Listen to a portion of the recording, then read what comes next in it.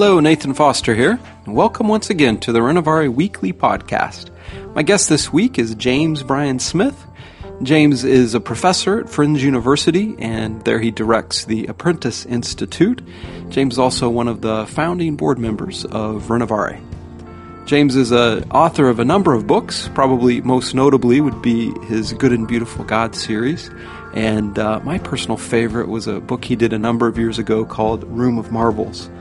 In this interview, James and I talk a little bit about a holistic view of spiritual formation and some of the false narratives we have about God and how that affects our formation.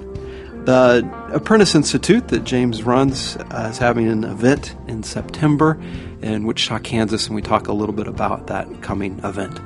As always, thank you so much for listening and enjoy. Jim, how are you? Doing well, Nate. Good to see you. You too. So can I call you Nathan or Nate? Because I like both. You know, I actually like Nate. Do you? I've always said Nathan, but when I turned 40, I thought, I think I'm going to go by Nate. I like it. Okay. Hey, Jim, talk to me a little bit about holistic formation. Some of your thoughts on that. Yeah, that's what really, I'm very passionate about that because having been a part of the movement of spiritual formation going back to obviously the early work your dad was doing in Renovare, and just seeing that formation is not a few isolated practices that we do occasionally. Mm-hmm. And I think, Dallas once said that he was afraid that the spiritual formation movement would grow so rapidly that it wouldn't be able to have a strong foundation underneath it academically and theologically. Mm-hmm. Mm-hmm. And so that to me, I've seen happen. Unfortunately, I think Dallas was very prophetic. And I'll give an example.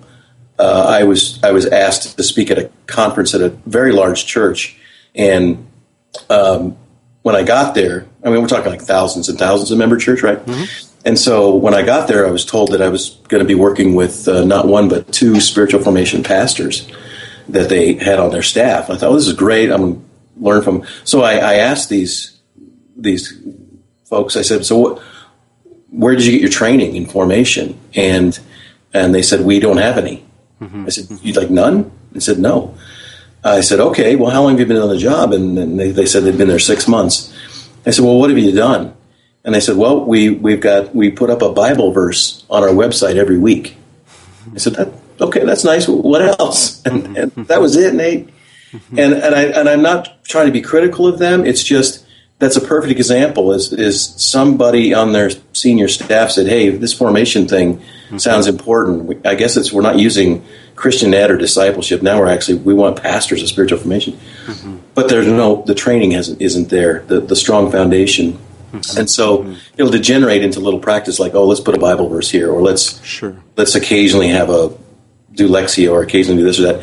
So when I talk about holistic, what I mean is looking at the entirety of the human person, every aspect of our lives, our bodies, our minds, our narratives, our communities, everything is impacting our formation. Mm-hmm. And it's not just about a few religious practices. In fact, it's not about religion at all. It's about a way of life that's more holistic, and that's what excites me. Mm-hmm. And so, in coming at that from the idea that potentially our training or our kind of foundational knowledge base then helps lay the groundwork to kind of view formation as a holistic thing. Exactly. Yeah. And one example is, in my own experience, was I had some pretty bad God narratives. I had kind of a bad view of the gospel. I became a Christian at the end of my senior year of high school, and I did so basically after having read C.S. Lewis's Mere Christianity.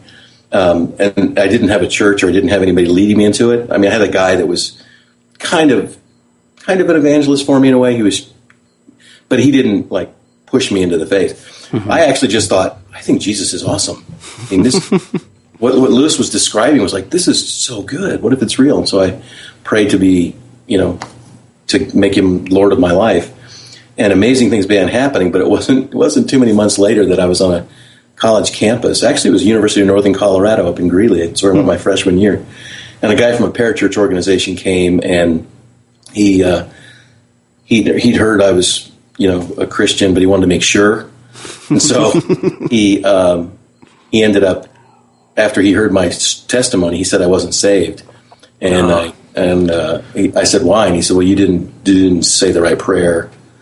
And so he fortunately had a little tract with him so it looked real legit. And he showed me that I was a terrible sinner and that I had to realize that I should go to hell, and but that Jesus took my beating and I can go to heaven if I say the prayer.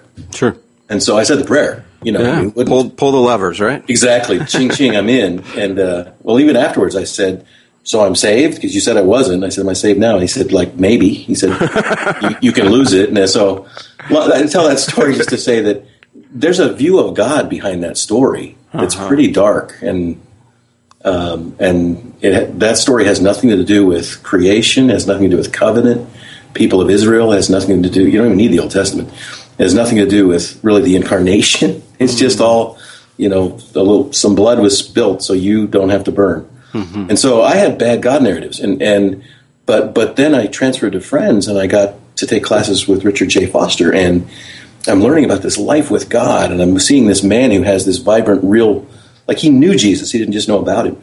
And I wanted that, and so I started doing the disciplines, but my God narratives were so bad that I turned the practices into deadly legalism. Mm-hmm, mm-hmm. And so one of the things I've learned in my own journey is if you have bad God narratives, the spiritual disciplines can make you worse. Right. It did for me. Right. I mean, I got worse because I was trying to get the not happy God happy with me, and that was dismal. Yeah. So that's a part of what I mean by holistic is let's think about our thinking about God.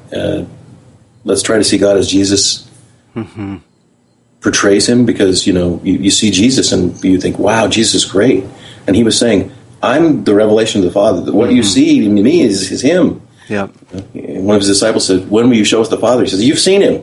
It's me. My words, my actions, the Christ form is that. And that's so good and beautiful and true. Yes. Whereas some of the God narratives, the one I got, was not good, beautiful, or true. Yeah, yeah. And has such destructive fruit. I mean, I think this is something that you do a good job, I think, in Good and Beautiful God, starting with some of these narratives. And I've been speaking on this a fair amount, that until we got to start with the narratives, because it does become dangerous, and it can become Pharisee training of sorts. Yes, but yet, that's what I was becoming. Yeah. But yet that, to kind of begin to challenge and work with those, that takes a long time. I mean, we've spent years developing these destructive narratives about God. Yeah.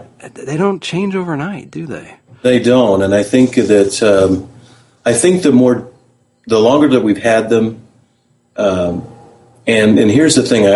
I think when you combine, and this is going to hit some of your background, Nate. You combine it with shame, which is a very powerful emotion. Shame drives things deep, and really that version of the gospel that I got was really a shaming and scary story. And that shaming, scary story, because when you have it's not just a narrative, but when you add shame to it, it embeds it really deeply. And so for people like me, it's really hard to come out. My wife didn't. Megan didn't get it growing up. She went to a church that preached more of the love of God, and so she doesn't relate to me when I talk about how I used to, wonder how God was going to smite me for a sinful thought. And but I think longer held, and you're right, they don't go away overnight. It's interesting because in one sense, I want to tell people that begin with your narratives, that spiritual practices can, you can reinforce some of this. I'm earning and, trying to, make God like me or something. Yet, however, spiritual practices help with that. And so one of the things I'd be curious to hear your opinion on this is working with, when I was teaching at the university, is having students in beginning their spiritual practices, working with these narratives and making those spiritual disciplines to really examine the truth about who God is, truth about who I am. I don't know. Do you have thoughts on that? I do have thoughts. I totally agree with you. I mean, because if we're just going to sit around and think about our narratives all the time, that's not holistic either. Right. So it's a matter of saying, look, I'm working on my narratives, but I want to approach the practices in a different way, and to see them as ways of helping to embed a true narrative. And so that's why, like in The Good, Beautiful God, the very first practice is sleep, which was very counterintuitive. It turned out to be a great marketing thing, because people would say, you should read this book, The First Spiritual Discipline is Sleep. Well, I can do that. But that was actually intentional, because sleep is, you can't be very, very proud about your sleep. You can't turn that into a spiritual merit badge. No. Look at me, God, I slept 10 hours. So it was a way of saying, this is an inactivity that is actually healthy for you, and it gives you a good God narrative. He made us, He designed these bodies of ours to need to sleep, to spend a third of our lives doing nothing. Right. And that's an act of grace. So I think, so practices can be ways, and like a basic one like counting your blessings, or spending time in gratitude. It's one of my favorite practices. It's just to take 10 minutes and think of all the things I'm grateful for. That's a practice that I do. I have to do it, but when I do it, it embeds a really great narrative about God. It's because I'll never stop being able to give thanks for the blessings. And that's, so if you're working on the right narratives, then the practices can be really wonderful. That's the thing about your dad. When I shared with him about, my struggle of getting out of the bad narratives and how the disciplines were harmful to me, he didn't really relate to it, because he didn't have those. Thanks be to God. Yeah. And so maybe it was his good Quaker teaching somewhere early on that got him better views of God, and he missed out on. Well, I'm wondering if there's a generational thing, because it seems to me when I look at people like my dad or Dallas, they didn't seem to have the same hang-ups. And I'm noticing, one with students, but then also out speaking with people, when we start talking about narratives, we start talking about being loved, accepted as you are. This is new stuff for people in a way. And it seems to me, and I don't know, but it seems to me that culturally, generationally, we're really, really damaged in terms of, 50 below. But I don't know. Does it seem like a generational thing? I think so. It's there. It's in the air. And that's the thing, is that it's so pervasive we don't even know it. It's like the old story about the old fish is swimming by some younger fish and says, "How's the water?" And the other fish go, "What's water?" They don't know it. It's just that's where they are, and it's so pervasive that you don't even know you're hearing it when you're picking up those messages.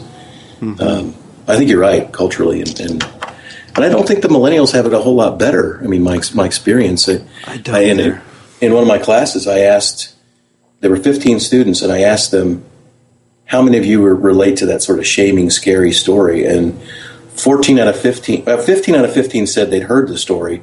One person said, but it was put a little more nice. It was a little more soft. It was, you're really awful, but God died for you, so it's okay. But the other ones definitely got and these are 18 to 22-year-olds, so it's still there. I can't help but think it has something to do with being an achievement culture, a do more, kind of, push yourself, achieve.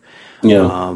But yet it doesn't seem to be getting better for people. And I think to kind of tie this back into where we began, that really then has a holistic, that when we begin to change our God narratives, and then when our spiritual practices become these joyful activities that invite us into life with a loving God, it does then affect all these other spheres and aspects of our lives.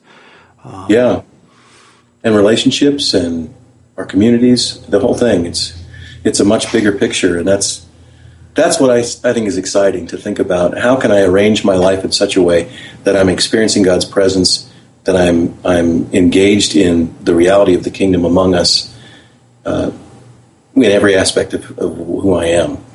It's not just a religious thing I do now and again. That's the big thing, I think. That's good. That's good. And then that's lifetime lived out, huh?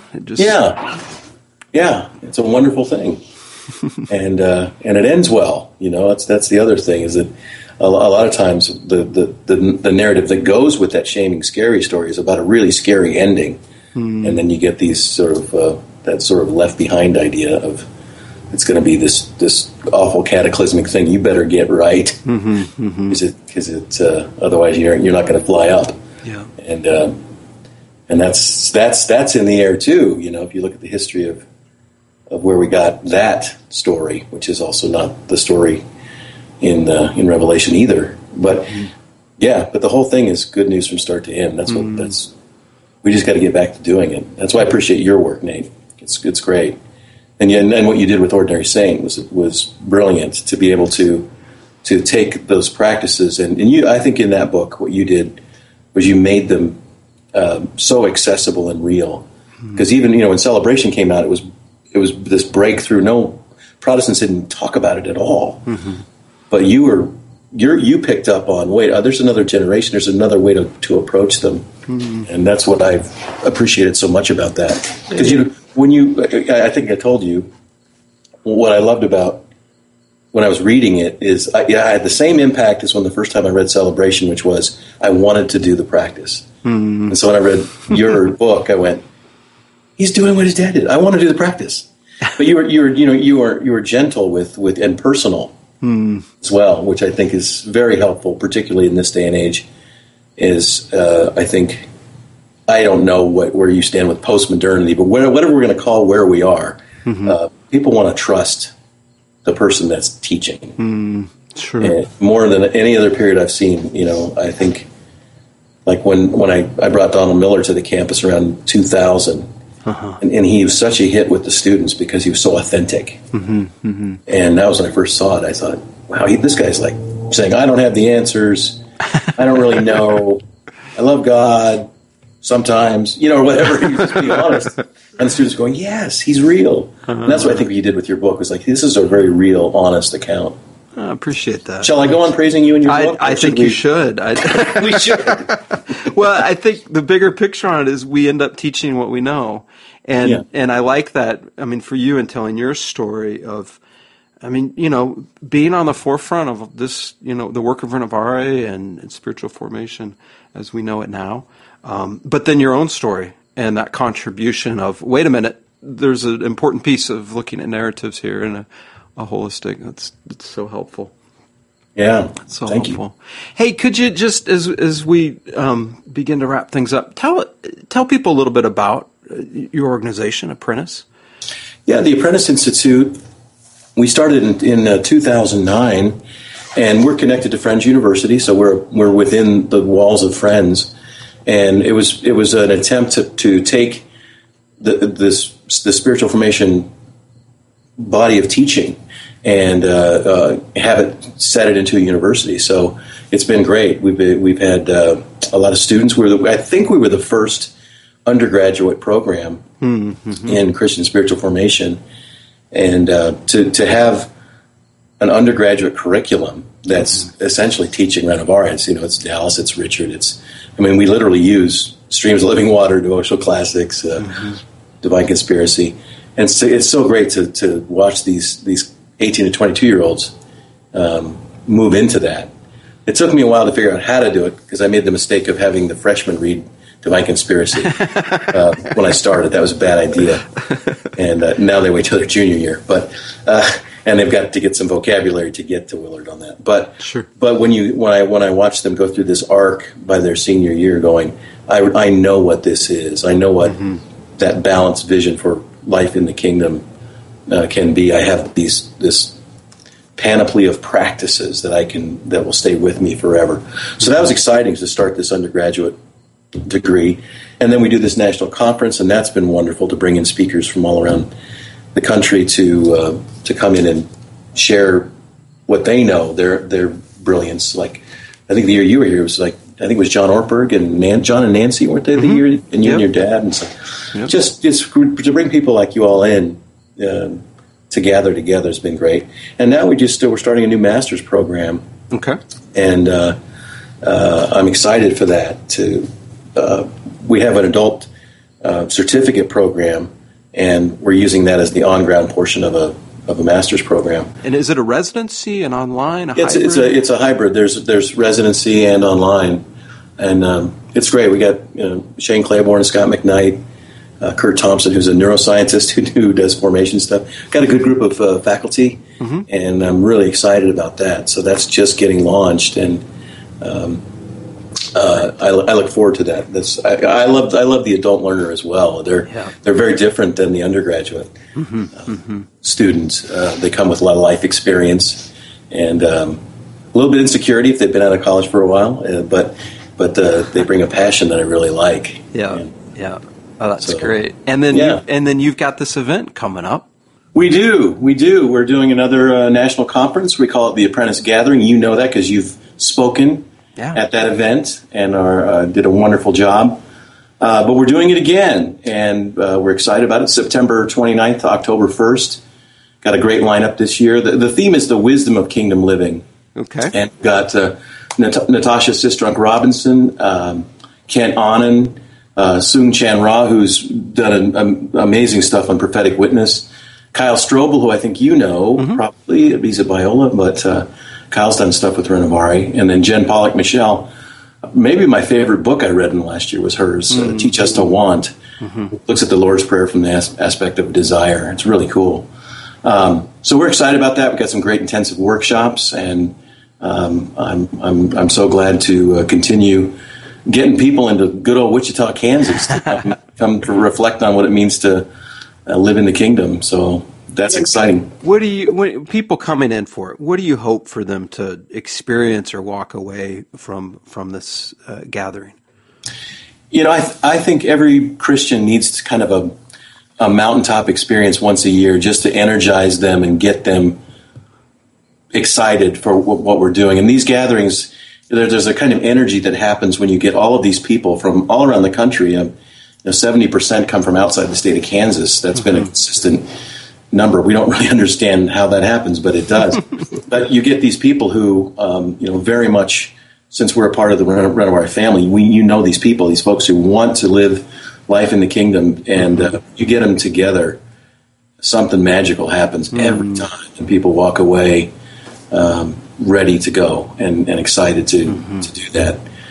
One of the things that we noticed last year, one of our students, Jenna Easley, she was volunteering at the conference, and she said, I just wish there were more people my age at this. So Jenna and some other college students actually created a college track, which is a brand new thing for us at the conference, and Jenna happens to be here, so I'm going to let her tell a little bit about that, if you don't mind. Yeah, sure. So this is a college track for college students who want to come to the event.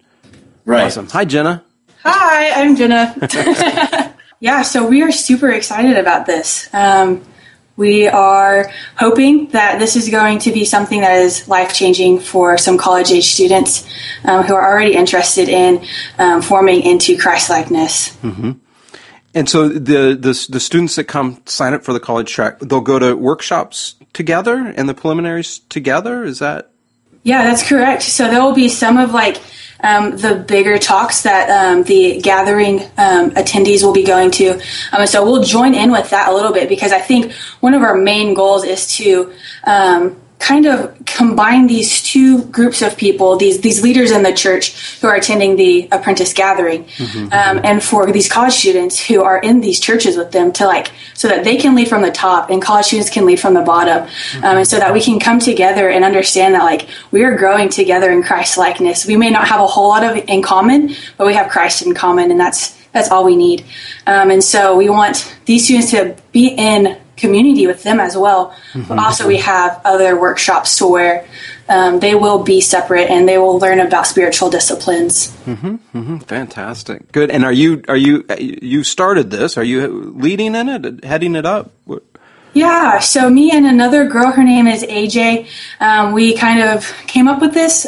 It's going to be led by Friends University students, as well as another professor here. And so it's just going to be a time where it's going to our hope is that it will be a community where college age students can come and they can ask these questions of what does it look like to be 22 and in college and following after Christ. And we can ask these questions together and seek that and go on that journey together. Awesome. I love it. That's great. Thanks for sharing that, Jenna. Yeah, absolutely. Jim, how can people sign up for the conference? Just go to www.apprenticegathering.org or go to theapprentice-institute.org and you'll find some links to it. So we're excited about it. And it's just great to be able to do this kind of thing every year. And one of the things your dad said that I thought was really helpful was he talked about Elton Trueblood's Yoke Fellows conference that he did.